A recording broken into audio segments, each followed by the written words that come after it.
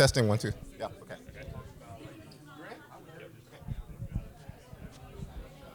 Good morning, everybody.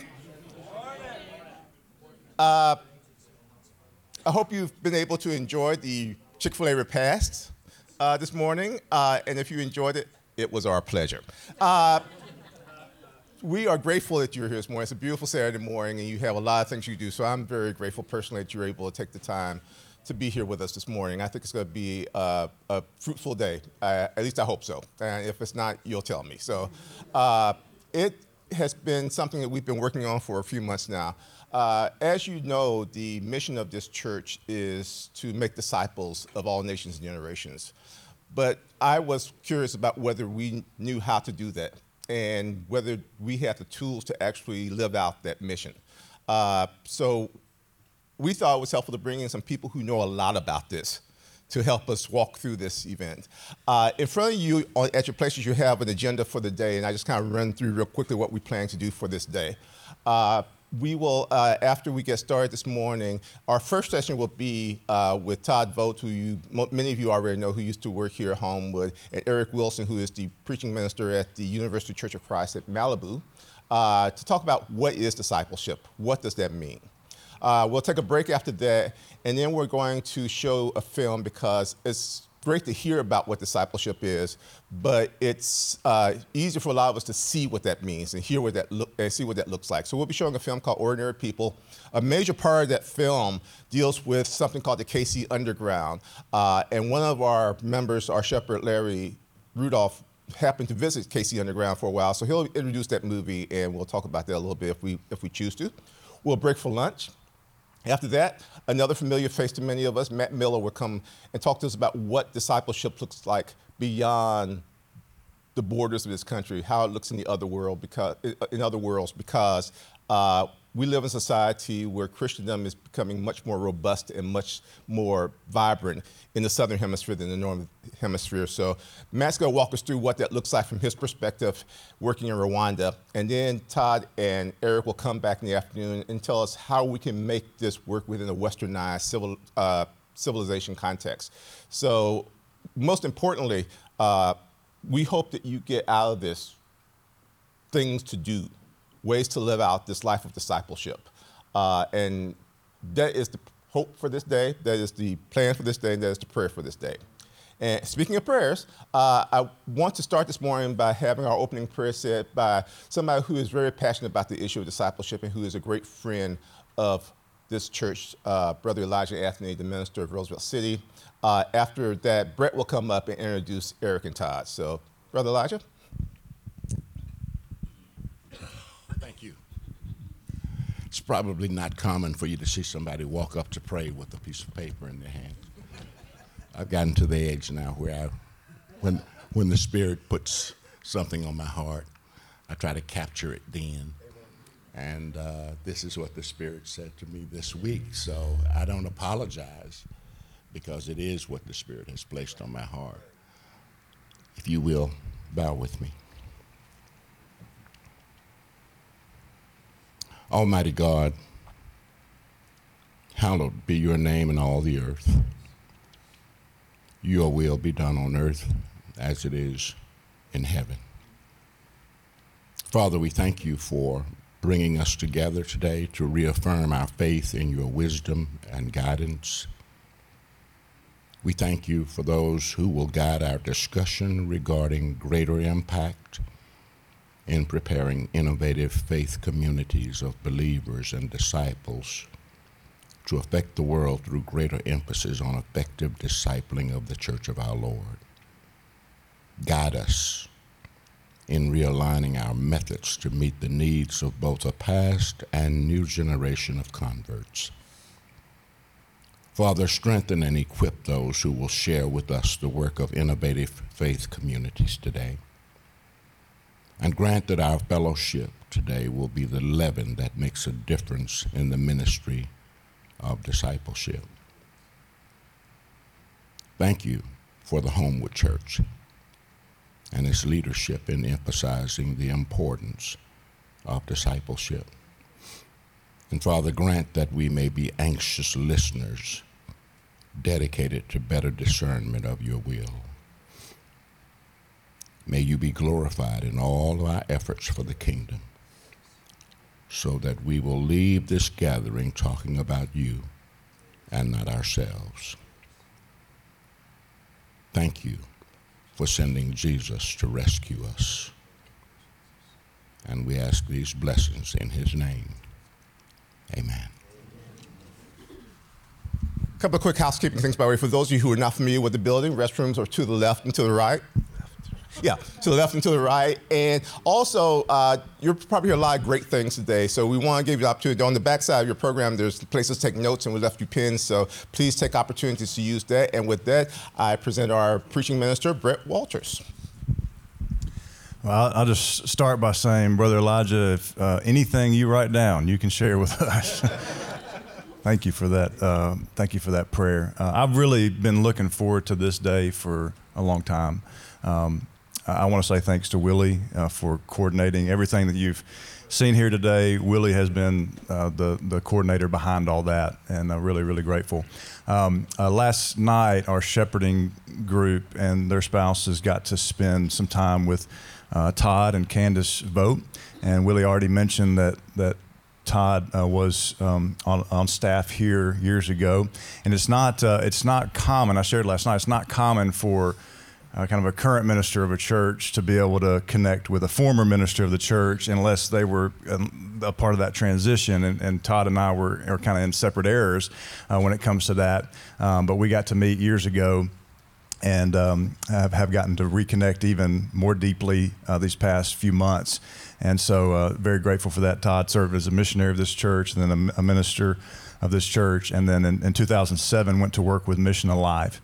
And so we got Eric over here from Mission Alive, Todd from Mission Alive, and so Todd will probably talk a little bit more about Mission Alive. But in 2015, he became the executive director of Mission Alive, and so I think you'll hear some things about that today as well, and maybe share some more stuff about yourself at that time. And so our vision and Todd mentioned last night, sometimes we just roll out vision after vision after vision, and we try not to do that, but we try to be intentional about kind of the things that we put forth before the congregation. And so one of the things that God had laid on our hearts a few years ago was that we want to see kingdom-devoted disciples making disciples of nations and generations. And so for us, that's not just a cool catchphrase. There's really depth, to what that means. And so I believe today is going to be a day that we're going to begin to prayerfully ask the question, okay, what does that look like, as Willie said? What does that what can that look like in our communities? What can that look like in our churches? So they'll say some more about that. And then Eric Wilson, who I got to meet a few years ago at a thing called CMI, Contemplative Ministers Initiative, that Randy Harris put together, and some of us ministers. I can't say that I think it was one of our shepherds, Nathan Heisler, that told me I can't say I'm young anymore. So it's not just a bunch of young ministers. It was me as well. He said, yeah, after you've been preaching 13 years, you're not young anymore. So, but it was a long honeymoon. I appreciated the honeymoon, right? But we got to, myself and several ministers from across the country got to go and be a part of this initiative that helps ministers realize the importance of soul care and taking care of your soul and listening to God, and not just going through the motions of what can happen in the life of all of us, and so it was a very formative time for me. But Eric came and spoke at our Contemplative Ministers Initiative, and that a speaker is worth his salt if you can remember what they said. A lot of y'all don't remember my sermons, but I remember some things that Eric said a few years ago, and one of the breath prayers, and you may hear more about this. One of the breath prayers that he gave us was from the Song of Solomon. I am my beloved's, and my beloved is mine. And just being able to repeat that throughout the day, pray that throughout the day. And a breath prayer is just a one-sentence prayer that you can pray in your breath. And that was very formative just in my faith walk. So we're excited that you guys are here. Thank you for blessing us. Eric serves as a preaching minister at the University Church at Pepperdine University. When God was handing out assignments for preaching roles, he gave Eric Malibu and he gave me Birmingham. So I'm not bitter about that at all. But I'm really thankful that these guys are here and looking forward to what God's going to do today. And I would just encourage us to lower your expectations of what you think is going to happen and to raise your expectations of what God's going to do. So I believe that this weekend is going to be a catalyst for what God wants to do for the next season in this church. So, guys, I'll turn it over to y'all. We're going to grab some stools, and Todd and I have been talking. We've been friends for far too long. And we talk a lot about discipleship and being formed and shaped in the likeness of Christ Jesus. And so we actually prepared a lot of information. We might not get to any of it. We might just let the Holy Spirit do what the Holy Spirit is going to do and look at our notes later and say, okay, did we talk about this? But bear with us as we do this. And Todd, I just want to set the stage for us. I love you, Lord, and I lift my voice to worship you, oh my soul. Rejoice, take joy, my King, in what you hear. May it be a sweet, sweet sound in your ears. So we've turned our hearts towards God. Now let us turn our hearts towards each other. Because if we cannot talk about discipleship in love, we're doing it wrong.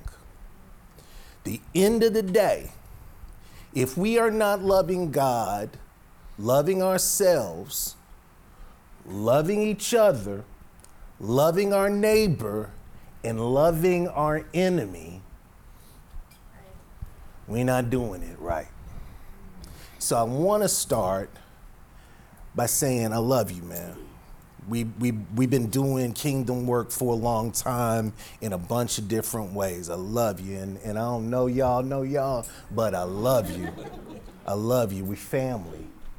And as family, we get a chance to talk about things as family, which means we might disagree, but we not falling out because we got a brother in Jesus who is in our midst.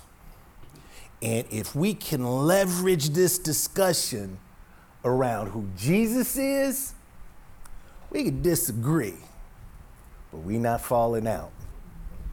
We gonna love each other so hard it won't even matter. Because hopefully we come out on the other end a little closer in love with Jesus, closer in love with one another, and closer in love with this idea of transforming the world. So, Brett, for whatever it's worth, Eric and I cannot say we're young ministers. No, not no more either. They used to come in and say, hey, we need a young voice, and now they're like, can you come for sage wisdom? When did that happen? And while you may have just ditched Birmingham in light of Malibu, I live in Dallas, Texas. So I'm still on God's naughty list.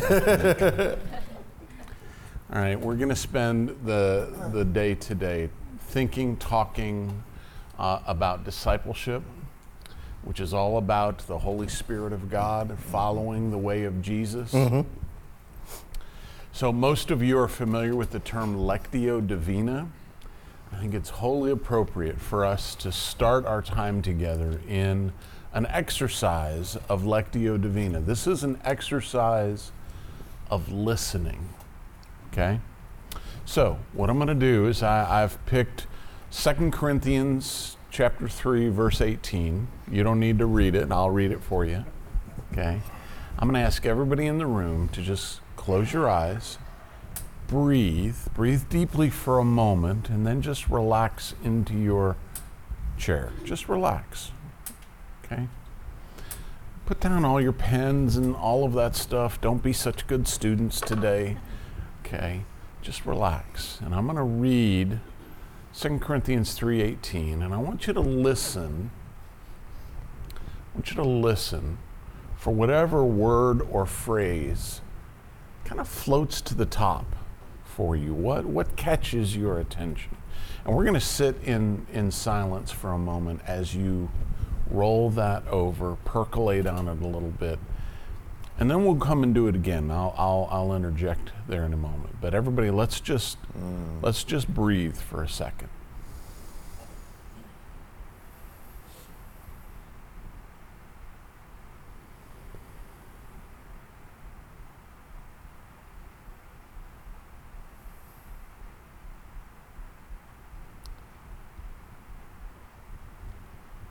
And we all,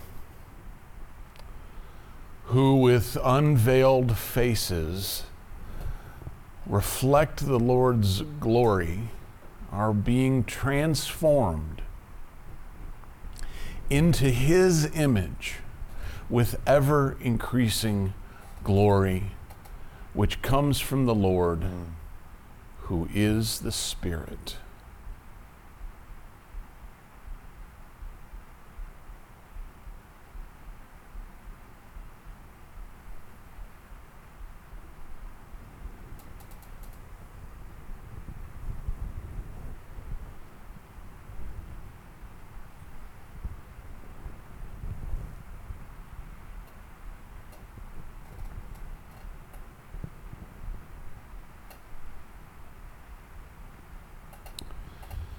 If you would, turn to the people at your table and very quickly and very quietly share with them the phrase or the word that caught your attention, and then we'll go on to our second reading.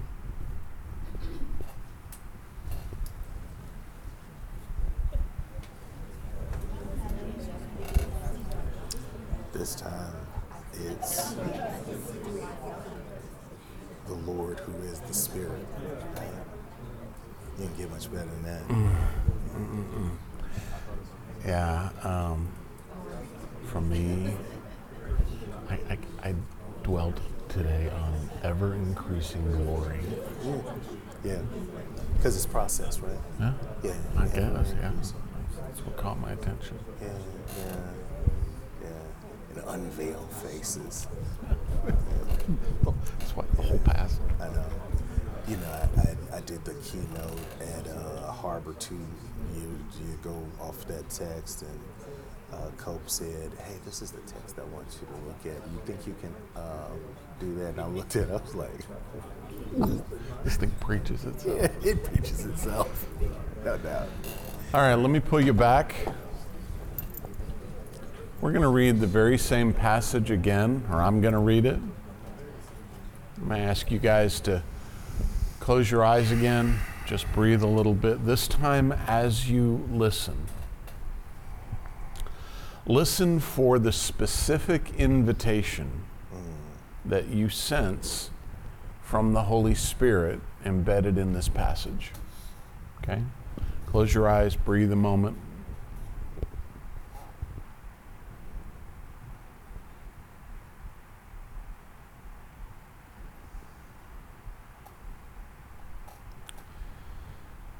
And we all, who with unveiled faces reflect the Lord's glory, are being transformed into His image with ever-increasing glory, which comes from the Lord, who is the Spirit.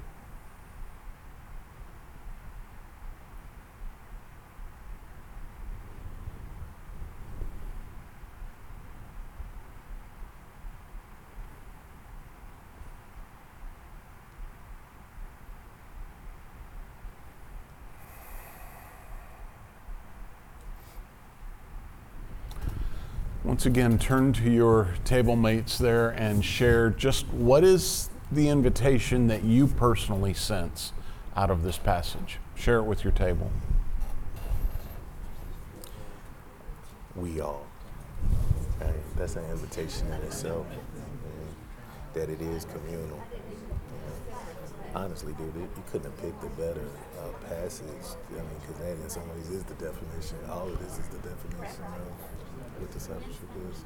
I was convicted in the reading of this that I don't spend enough time doing this. Right? Like, it's so rich, and like I get so busy, and I just, you know. For the last, I want to say 4 or 5 months, I've been doing lectio over every passage that I preach from, and it has just opened everything up. And it's like, I feel like beating myself up and saying, dude, why weren't you doing this before? Because I was doing lectio. I just wasn't doing it on your preach. As part of that process, man. That's great. Yeah. All right, one more. Sorry, I know I'm cutting you off. Y'all get together over lunch or something and keep talking about it. This time, as we listen, I want you to listen. I want you to listen again for how the Holy Spirit may be inviting you to take some action. What's the action that's embedded in what you are hearing as you set with this passage of Scripture? Okay? So, again, we're going to sit in silence and breathe for just a moment. And then I'll read again, and I want you to listen. What might be the Holy Spirit urging you to do, right? We're not talking about having new thoughts here. We're talking about following up this passage with some kind of action in your own life, okay? All right, so let's breathe for a moment, and I'll read here in a moment.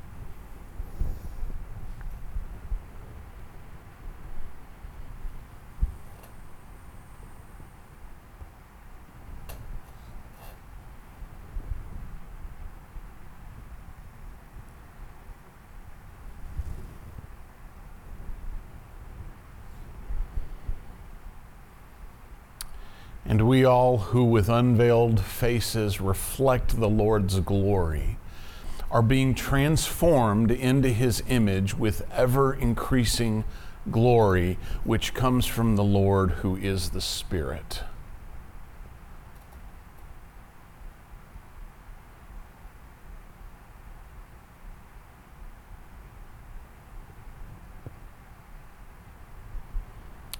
All right, if you would turn and share with your table any urging that you sense that you need to do because of this passage. Share that very quickly, and then we'll move on.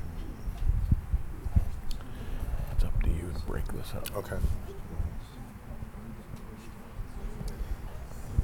So be willing to allow the transformation process to occur, right?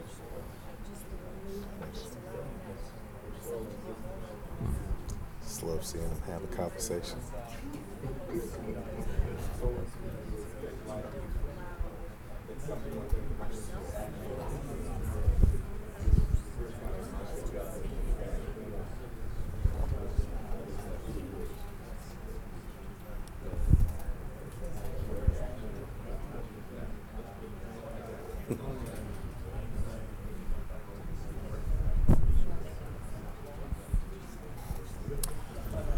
All right, the Lord be thanked and praised.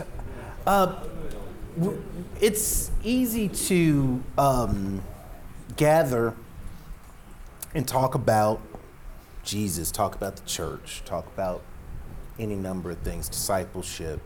But Todd and I thought it would be really important to sort of define some terms, right? So, Todd, help us define some terms, whether that's discipleship, spiritual formation, how those two things connect, whatever it is. But how are you thinking about discipleship these days? So the term discipleship, obviously, that just comes with tons of baggage, historical baggage.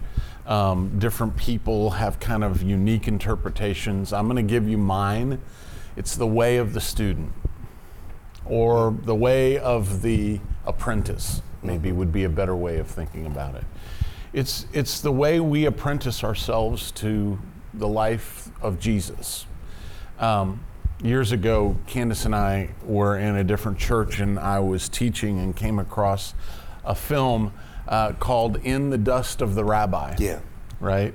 And it came from a book, and some of you may know the book, but it was the idea that the life of discipleship is that you walk so close behind the Lord that the dust that he kicks up from his sandals kind of coats you, right?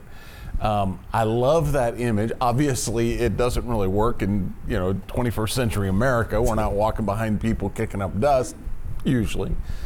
But I love the image that discipleship as the way of the apprentice who's following the master.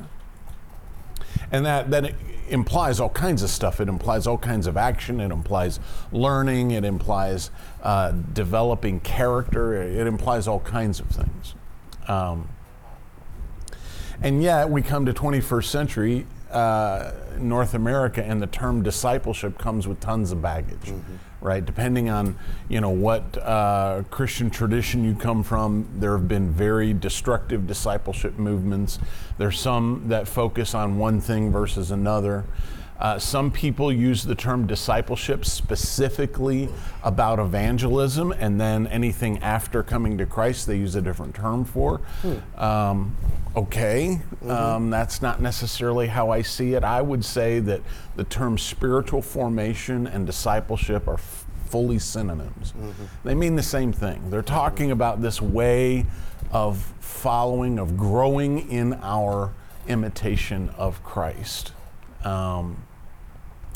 There's tons of passages. I would encourage you, go home this weekend and just do a quick, get on Bible Gateway and just do a quick search on the term imitation or imitate, and find all the different passages that talk about either imitating God or imitating leaders who are following God or something like that. This idea of imitation is through and through.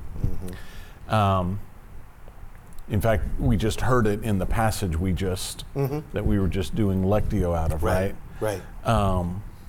So the consequences of putting ourselves in communion with the Holy Spirit or the Spirit of God, and I think the same would be true in the Old Testament when Moses put himself in the presence of God, and he comes out and he's glowing, right? And so this whole passage we just read, the whole idea of unveiled faces, well, it's like what Paul is saying is, as followers of Jesus, we rip off the veil that separates what God's doing in us from what God is, so that everybody can see it, right? For better or for worse, everybody can see what God is doing in us. Well, it's interesting. You talk about glory.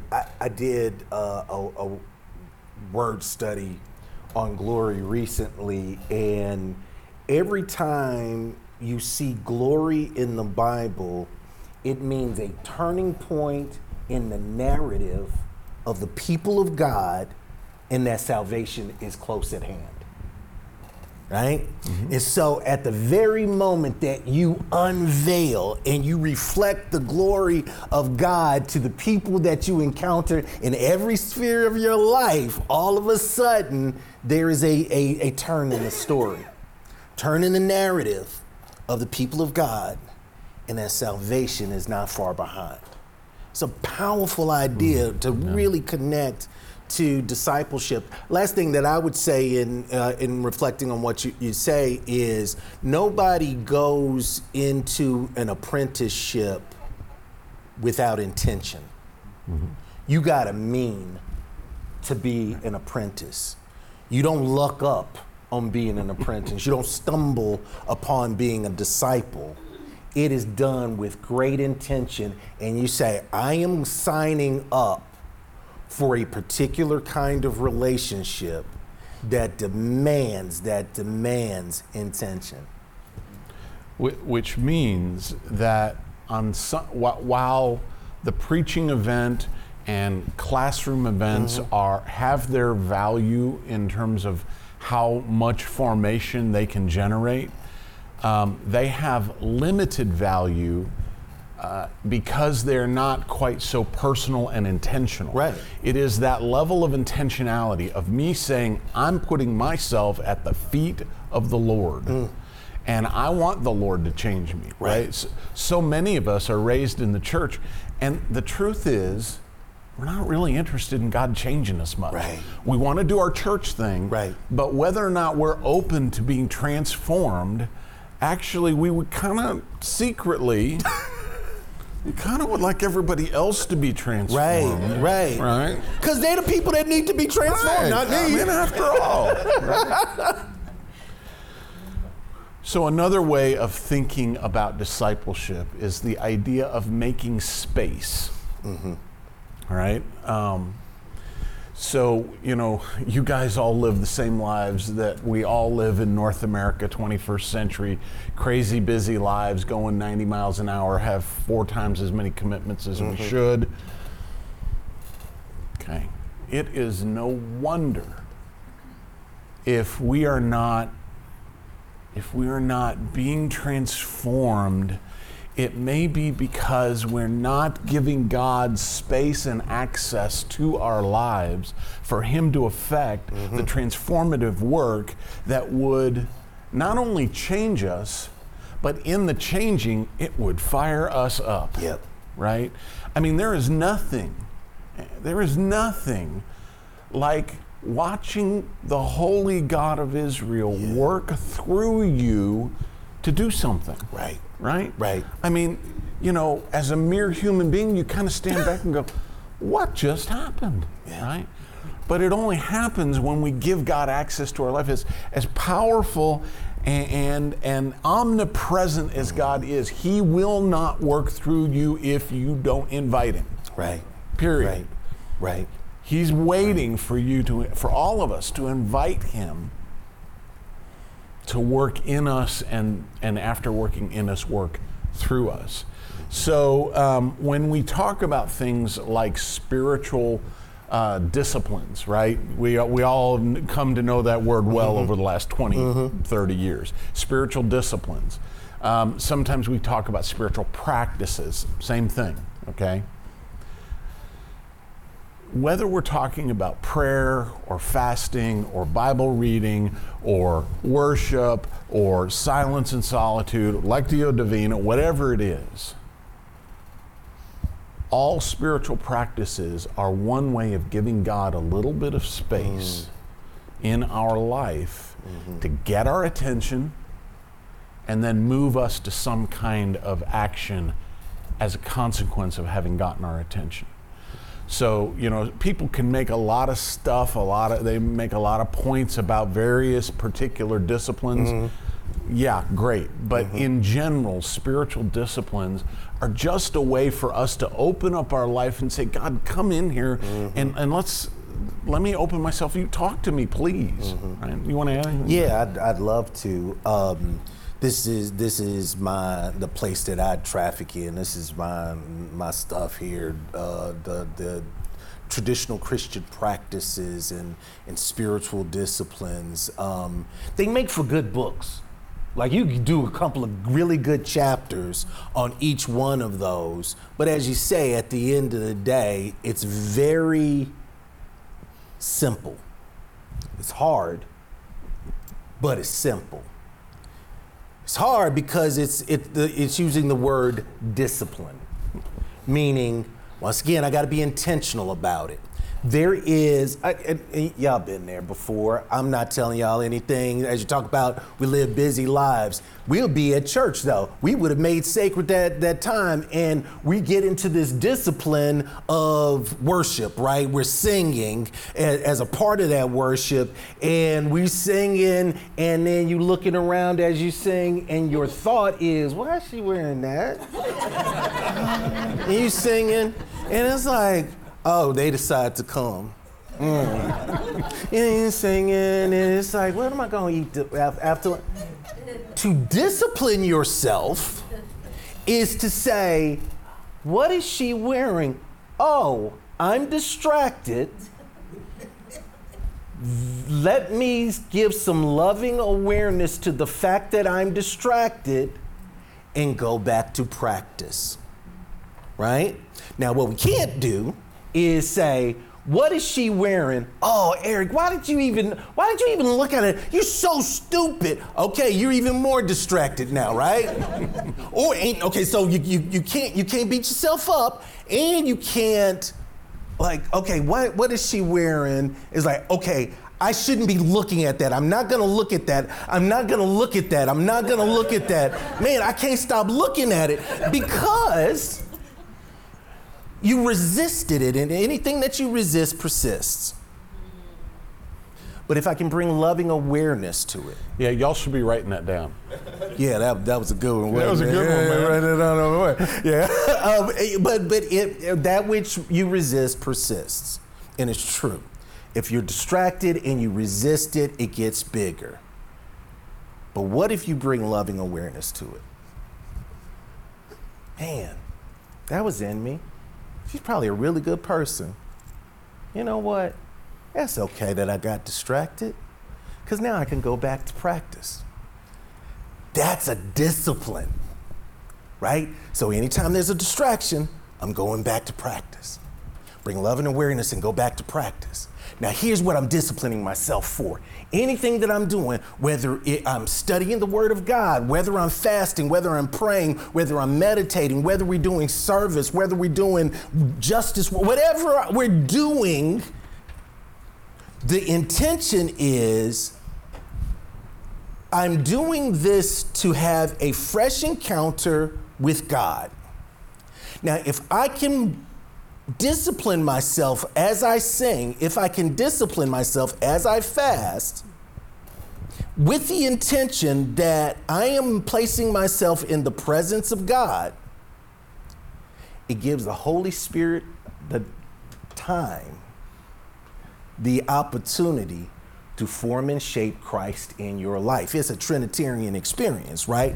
I'm putting myself in the presence of God so that the Holy Spirit can form me and shape me in the likeness of Christ Jesus, okay? Now, I do these frameworks, and I'll say this, man, that just for clarity, I kind of think of disciplines as those things that I can do by myself. And I think of traditional Christian practices as those things that I do when the gathered people gather, right? When we're in community. Now, and I shared this with you, there's this wonderful African-American Christian thinker, Barbara Holmes, who wrote this great book called Joy Unspeakable. Mm-hmm. If you haven't gotten Joy Unspeakable, just bless yourself and buy the book. But I got into a conversation with her, and I said, well, what are some of the individual things that you do for your spiritual formation? She said, I don't do anything by myself. I said, but you pray by yourself, don't you? She said, but that's for community.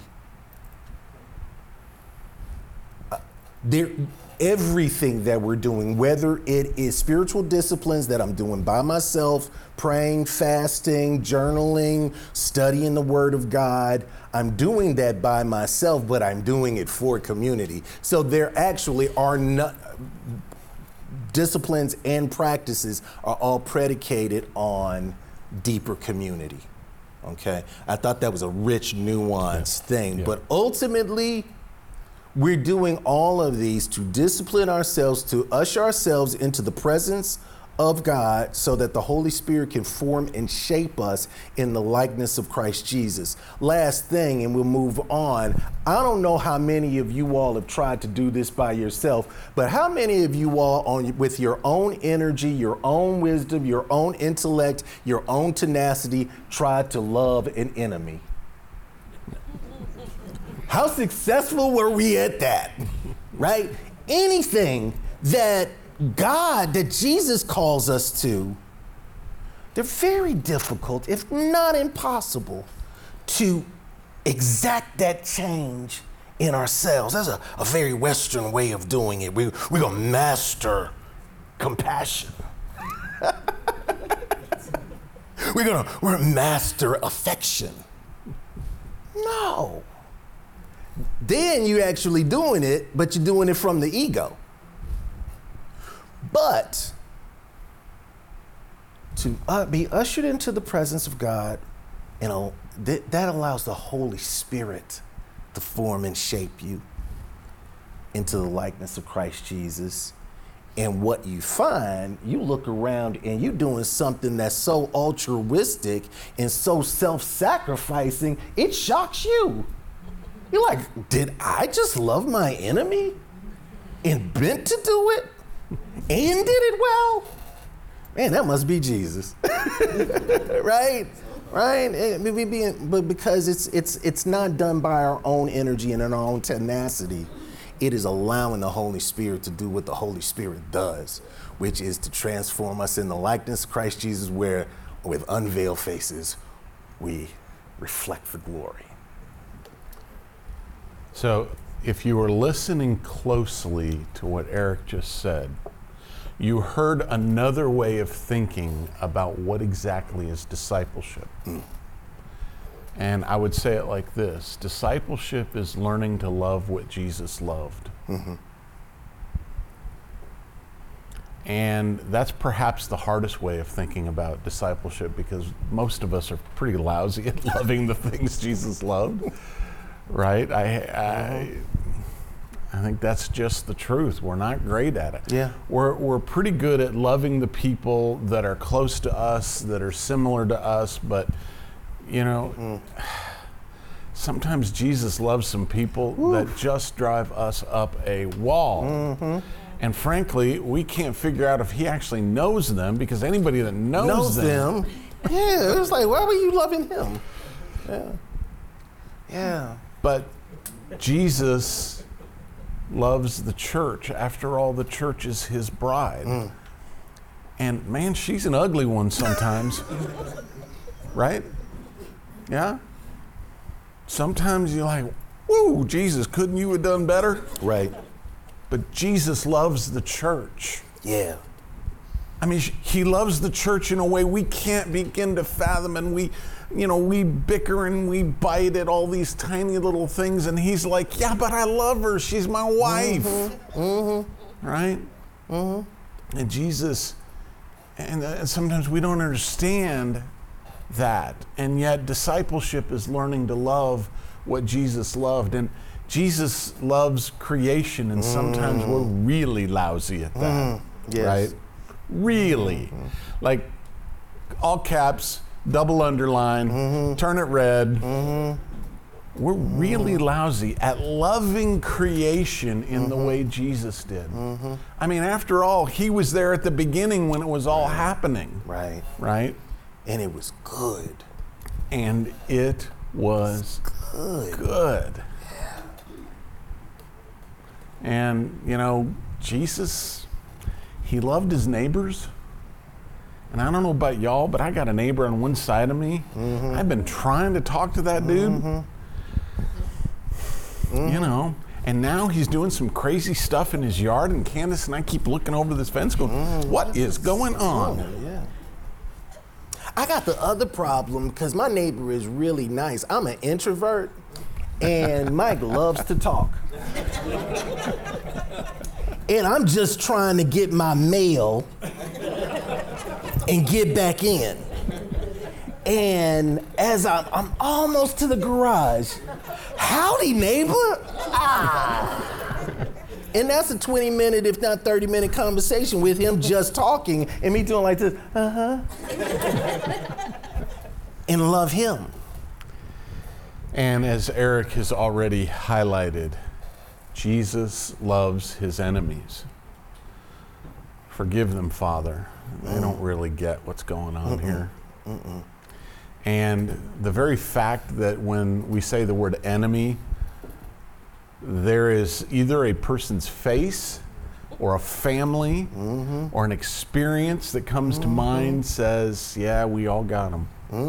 We all got them. We got people that it might have been 25 years ago, my Lord. but we're still walking around with that scar from the knife in the back. You know, whether it was at work or it was in school or it was when I was growing up or something. And I mean, I've got a stepfather. I have not seen since 1984. I do not want to see him. I will not be going to his funeral. And the hardest thing in my life is to acknowledge that God loves that man. And I'm telling you, I'm being totally transparent here with you. I don't want to love him. Right. Well, that's why this issue of trying to do it by yourself is so critical when it comes to discipleship. Because once again, we got to put that word intentional on there. And if Jesus is the true North Star, if that's the direction that we're going, and we're meaning to show up like Jesus, and I don't love my neighbor, and there's somebody that I vehemently hate, guess what? That's okay, and we got to do something about it. If the commitment was to Christ and not my own self-righteousness, right? If I'm in it for my self-righteousness, if I'm in it to make myself feel better to myself or the people that are around me, man, you know how I can get major points, in particular as a preacher. You know how I can get, every Sunday, I can pick somebody that I know we don't like. And I can preach, y'all. I'm overly dramatic. And they would say, man, that was a good message. You verified my hatred, and we give you points for that. Simultaneously, you know how I can wreck a congregation, which I probably do more often than I like? I start leaning into enemy love and saying, and I don't like them either. Because that's not the point, whether I like them or not. The point is, if I'm a committed, devout follower of Jesus Christ, does Jesus love them? And if Jesus loves them, how can I be formed and shaped in the likeness of Christ Jesus where I can do that? And it's not going to be done by me because I know my predilections and I know how much I hate them, whoever them is. But for the Holy Spirit to form and shape me. And more to the point about discipleship, because I kind of drill down a little bit more to some granular details. And I want to partner with someone who understands and has actually loved an enemy. Because now I can apprentice with them as we both apprentice Christ. So now I'm going to sit with somebody, and when we have a conversation, I get a chance, once I have built some credibility with Todd, once I built some what I call relational equity with him by spending time and showing that I care for him, I get the opportunity to ask the question, give me somebody that you do not love. Give me an enemy in your life. And Ty, like, okay, I got to be honest with you. That stepfather of mine, that's an enemy. I'm like, thank you for sharing that. Now, can I love you well? And can we both begin to look at Scripture, look at Jesus's behavior, and can we apprentice together in this? Because it's your stepfather for you. It's my, next door neighbor for me. And this is how much I hate him. And this is how I have loved him by the Holy Spirit forming and shaping me. And because now it's not theoretical. Now it's not conceptual. Now it's not just something that we read. It is flesh and blood, names and actions and behaviors. And we're both more likely than not to really lean into the Holy Spirit forming and shaping us, because now it's not just talk, And here's my fear, Todd, and I'm gonna be honest with you, and this is why I'm so passionate about discipleship. I know there are people in our congregations that are sitting there and they thought when they got baptized that something was gonna happen and they were going to be able to do those things that they read in the Bible, and they're just as lecherous, just as thoughtless, just as short-sighted. And we got this social contract in churches. I don't know if y'all got this social contract at your church, but I know in Malibu we got this social contract that says, hey, let's pretend we're okay. You okay? Yeah, man, how you doing? I'm okay, you okay? Ain't nobody okay. Nobody is okay. Nobody is okay. And so, because we got this social contract, this poor man who honestly, because of what the Holy Spirit is doing in my life, I love this dude. And this dude has been coming to church every Sunday really feeling like the baptism didn't work. And I'm just here, hopefully, to slide into heaven on a technicality. And his life is not rich with kingdom possibilities. Oh, but to live in the kingdom possibilities, I don't care if I'm sitting there. And people do ask me that now, like, Eric, you okay? I'm like, no, I'm not. I'm not. Are you? What are we gonna do? What are we gonna do? Because the Holy Spirit is here. The Holy Spirit is active and can form and shape us if we get into these discipleship relationships where we actually begin doing the things of God, healing hurts, feeding the hungry, loving the least of these. All those things that we talk about doing, we actually doing them. And as you say, man, life is just full.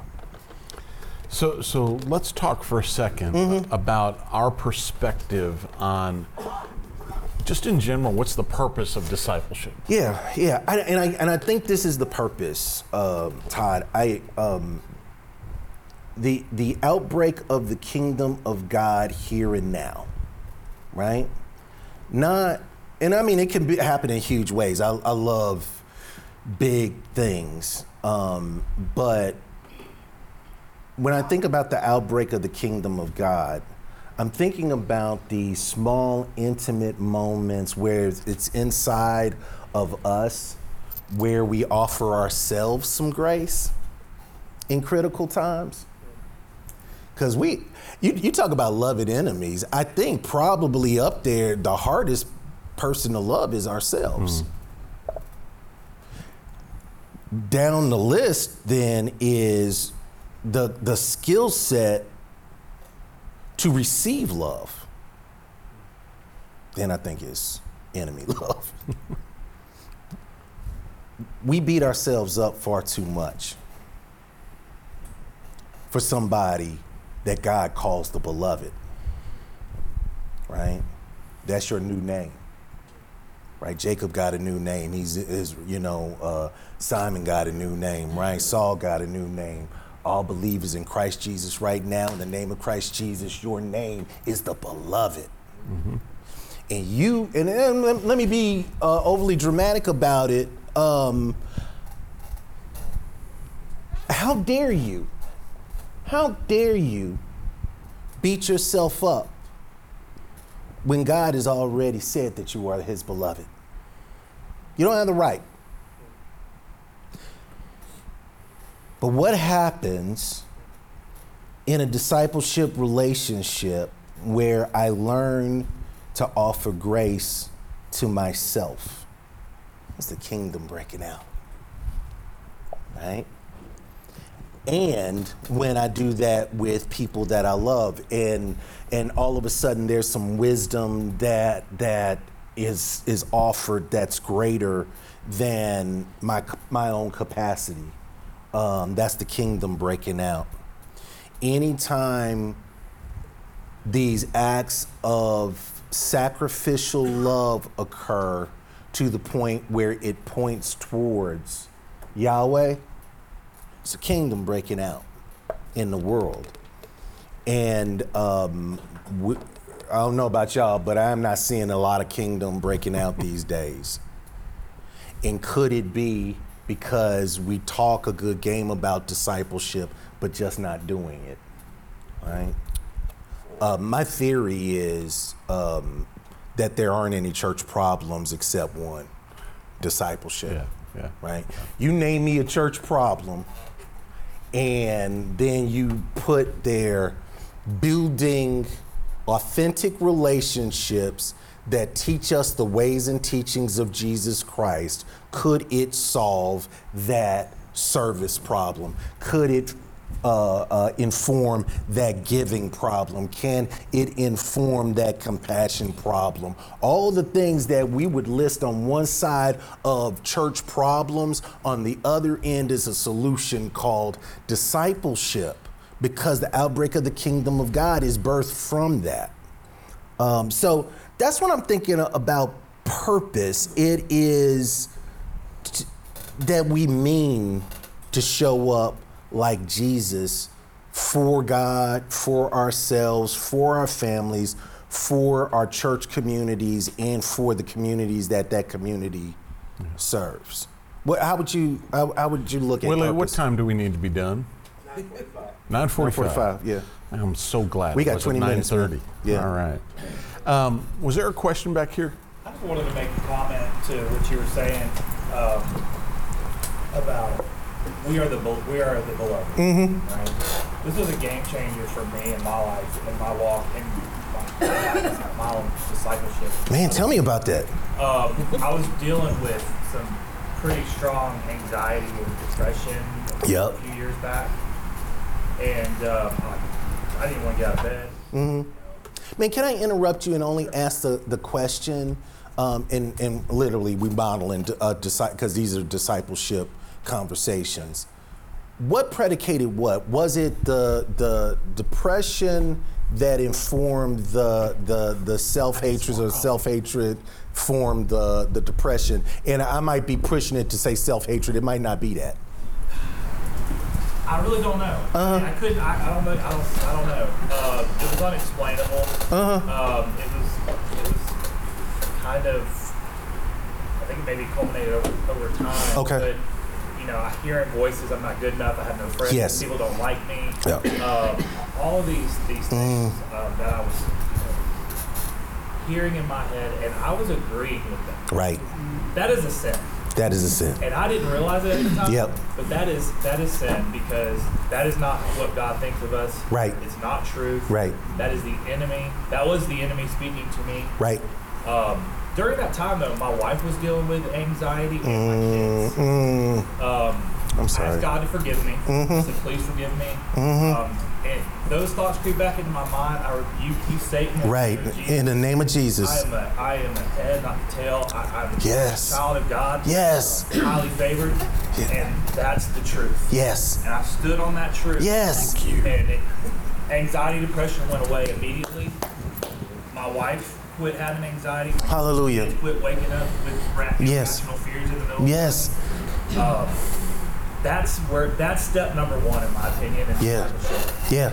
Is Yeah. you gotta get right here. Right. Because you cannot disciple others if you don't love yourself and you're not thinking good things about yourself. Right. That's to me is the door is open at that point. And something else I had a vision while you were talking. If you were standing there, for those of you who have kids, and you overhear two teachers talking about your kids, how upset are you going to be? You're going to be pretty upset, aren't you? Well, that's what God hears Yes. when we talk about other people. Yeah. Yeah. So if you talk about other people, gossip will. I don't know if God would allow us to disciple His children Right. if we do that. Well, So those are two big things that really popped out, and I felt like I had to. Oh no, thank you. Tell me your name, man. Philip. Phil, thank you, Philip, man. That's divine work, and that's real. Two things in response to that.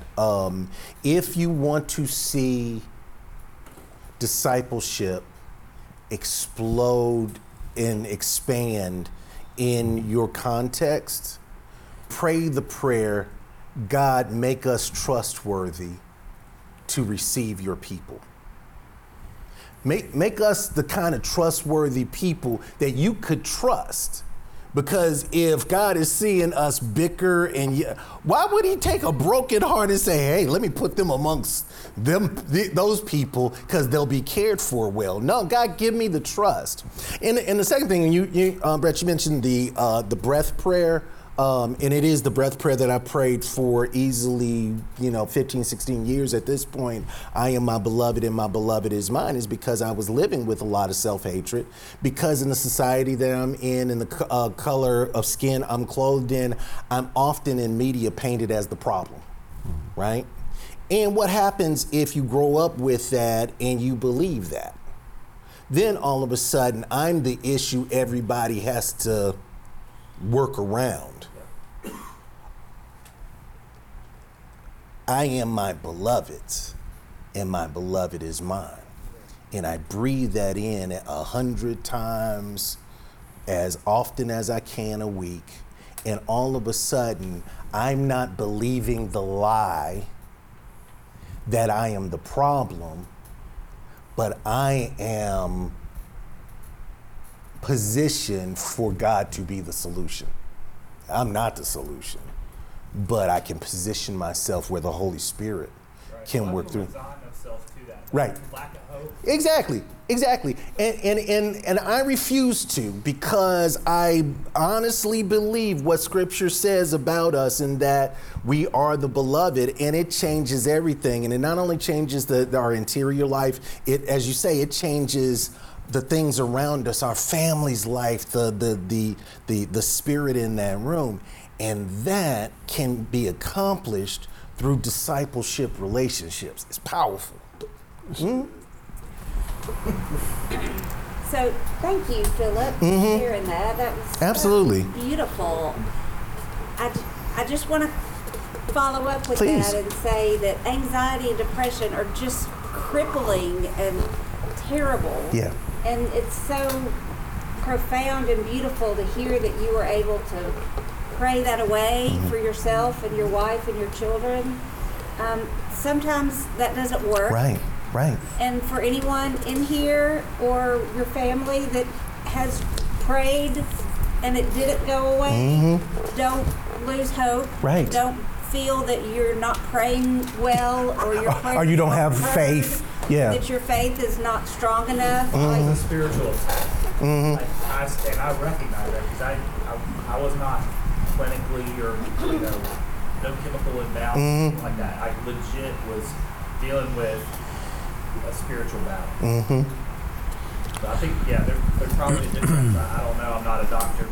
Yeah, I'm not either, but I will say this, and as you bring this up, I work with college students, and y'all, they're generations, it's a stacked generation of young people that are dealing with anxiety and depression in profound ways, and I believe that the Holy Spirit can transform their lives, and sometimes that transformation comes through some really good therapy and some really good meds and some talk therapy that doesn't just get at behavior modification. All right? Therapy is really good for behavior modification, and I really celebrate the work that they do. And one of the things that the church can really do well, and devout followers of Christ that can love them well, is to get at what the heart of it is, because it takes both. And so I really appreciate that. Did you have more that you wanted to No, share I about just- that? Yes. Wanted to make that point that it doesn't always work that way, and to seek help from your doctor or Yeah. a therapist or someone. Well, I really appreciate you saying that, because what we don't want is people to think my faith wasn't strong enough, or my sin was too great, or what I did was unredeemable. I'm preaching a sermon tomorrow about Jacob wrestling with God. I'm now at the point that I think that he was wrestling with himself and wrestling with God. But at the end of the day, the idea is God can be found at your darkest and deepest wretchedness, that there's no place that God cannot show up. But once again, we talk about these things in the context of a discipleship relationship, right? Because that's the healthy space to put it. So we started off talking about kind of definitions, if you will, of discipleship. And we've shifted a little bit into the purpose of discipleship. And if you'll forgive me to let me nerd out for just a second. Please do. Here. Back about just at the beginning of the latter half of the 15th century. So that's, I forget if it's 1450-something, 1460-something. Gutenberg developed the movable type printing press, right? I'm going way back into high school history class here. Okay, Gutenberg created the movable type printing press, and the first thing that was printed was the Bible. And then the second thing that was printed was, and in the next 50 years, Bibles became prolific, at least in comparison, not in comparison to today, but in comparison to what they had been before. And it was because that happened, that about 50 years later, old Martin, our buddy Martin, he's actually reading the thing, which was kind of a novel idea. Read the Bible, right? He's reading the thing, and he's looking at his Catholic Church, and he's going, what the heck? Like, what's going on here? And of course, you guys have heard about the 95 Theses, these 95 critiques of the Catholic Church he supposedly nailed on the door at the Wittenberg Chapel. Okay. Since that moment, so in the past 500 years, Protestants have multiplied denominations so that today there are 47,000 Protestant denominations in 500 years. 47,000. For all of my mathematicians in the room, you know that is slightly below 100 Protestant denominations per year for 500 years. Let that sink in a minute. I mean, we all get in our little corners and we pat ourselves on the back. I read the Bible better than everybody else. And for 500 years, people have been telling themselves they read the Bible better than their neighbor. And since I read the Bible, I'm faithful. He doesn't see it the same way. He must not be faithful. Therefore, I have to break away and create the perfect church, right? Where we are the church. We're the church that was founded in AD 33, right? Now, forgive me for being just a little snarky in all of that, okay? My point is that for 500 years, Protestants have been radically, deeply, in great detail studying the Bible. And in the mid-1930s, some of the most scholarly aware Bible students were in Germany. And what happened in Germany in the 1930s? All of these brilliant Bible scholars followed Doofus. Okay. Now, obviously, I'm making fun and dramatizing it, but the point here is this. Bible study ain't even close to enough. Nope. Bible study is not enough. Historically, I'm generalizing here, I'm guessing that of all Protestant disciple programs and processes and books, they are basically in one form or another Bible study. Now, mind you, I have a graduate degree in theology. I love the Bible, and I fancy myself a rather good student of the Bible. Bible study is not enough. So, if I were to say, what is the point of discipleship?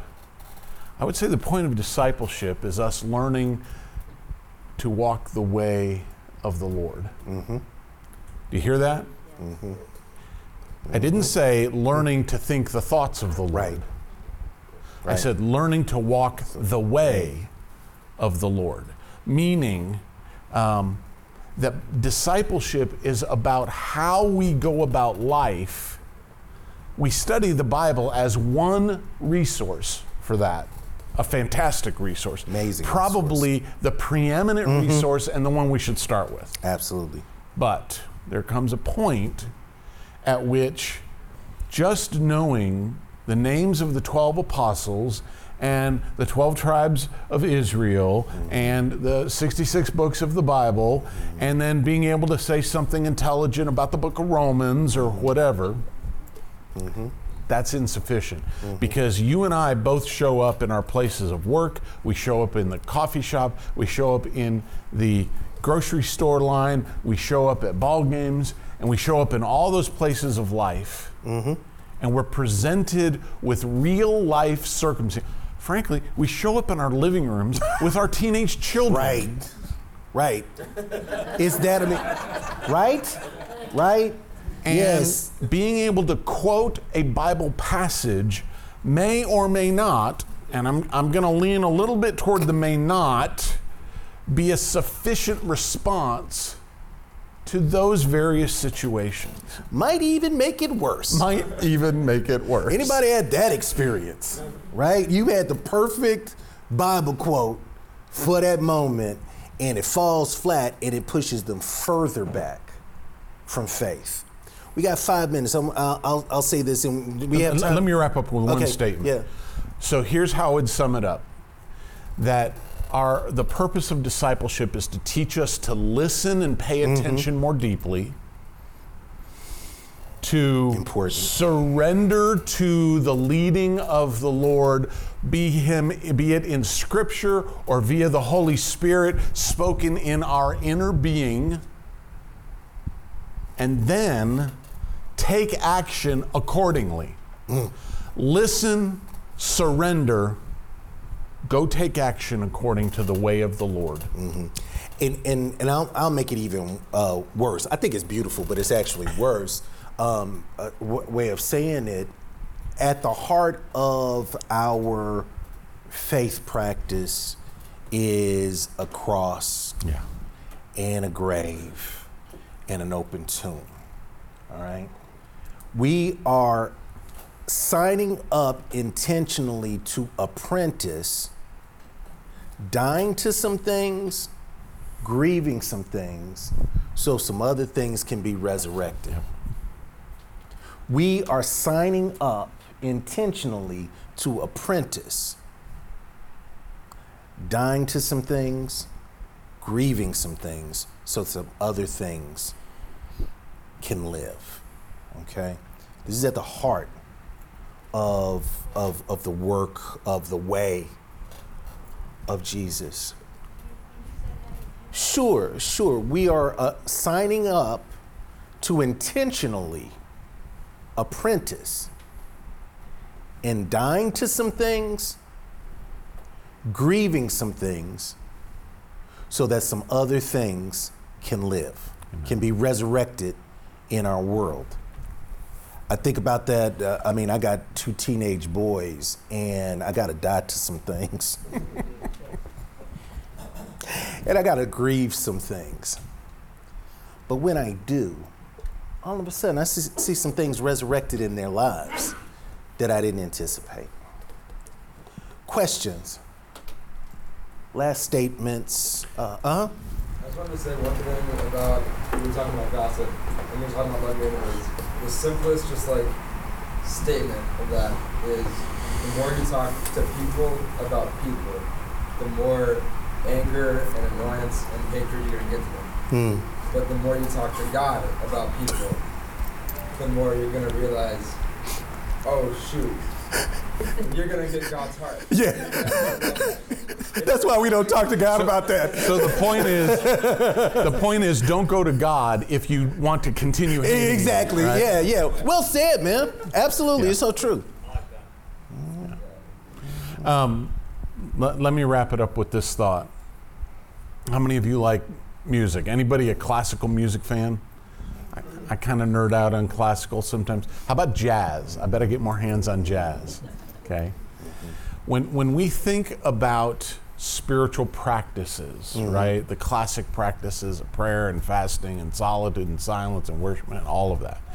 And then we think of creative practices, you know, like anybody love gardening? Do you like connect with God in gardening? Anybody here? How about the outdoors, right? Who likes to hike and canoe and go up to mountains and you're like, oh, me and God, we're awesome up here, right? Okay. The spiritual practices, sometimes instead of thinking of them as disciplines, which implies sort of a rigid, kind of disciplined kind of way, we talk about them as rhythms, and not classical music rhythms, right? Because if you know anything about classical music, you know the real artist is the composer. Right? And everybody that comes after the composer, the conductor, and all the musicians, their job is to do what? Do exactly what is written on the paper, right? Jazz is a little different, right? In jazz, everybody is an artist. Everybody gets to have a participation in it. Because whoever wrote the jazz piece, he wrote it, but then the conductor brings his own kind of interpretation. And I know that happens some in classical music, but nothing like it does in jazz. The conductor brings their own kind of interpretation to the jazz piece.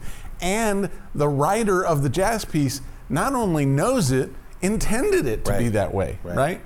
And then every musician is welcome to kind of put their own spin and their own flavor on it. So much so that in classical jazz, they will take a break during every piece and let every instrument have a solo. They'll riff, right? And what's really cool, if you follow any particular jazz band, when the trumpet player today riffs and he does a certain thing, if you listen to him tomorrow, he will do something completely different. It's still within the same piece, it's still the same piece, the same rhythms, the same harmonies, but he's doing something different, but he's staying in rhythm. And so in this respect, God sets our rhythm, and our job is kind of riff our life in Jesus, right? Play what we need to play in a given moment, but continue to keep living in that rhythm. And listening. Got any final word? Well, and it's that is and it's listening. And the great thing about jazz is that the Lectio piece said it best.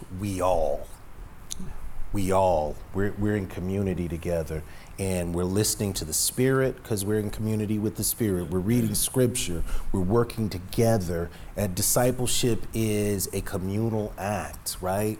We're not doing it alone. It's not just purely a solo. It's a solo based in community with all the other musicians, but it requires the ability to listen well. Thank you all. All right, Willie. We took about 5 more minutes. That's all right. We had planned for that, so that's okay. So, thank you, Todd and Eric, so much for getting us started this morning. We have now laid the groundwork for what we're going to be talking about for the rest of the day about discipleship. We've talked about it. The next session will show us what it looks like in practice. We're going to be looking at a film called Ordinary People that shows what discipleship movement look like, not only around the world, but here in this country as well. So we're going to take a break. Feel free to get more snacks over there, coffee and donuts. Coffee and donuts, I wish we had donuts. Coffee and tea and water, and we'll be in 113 starting around 10 o'clock with the movie. So thank you very much.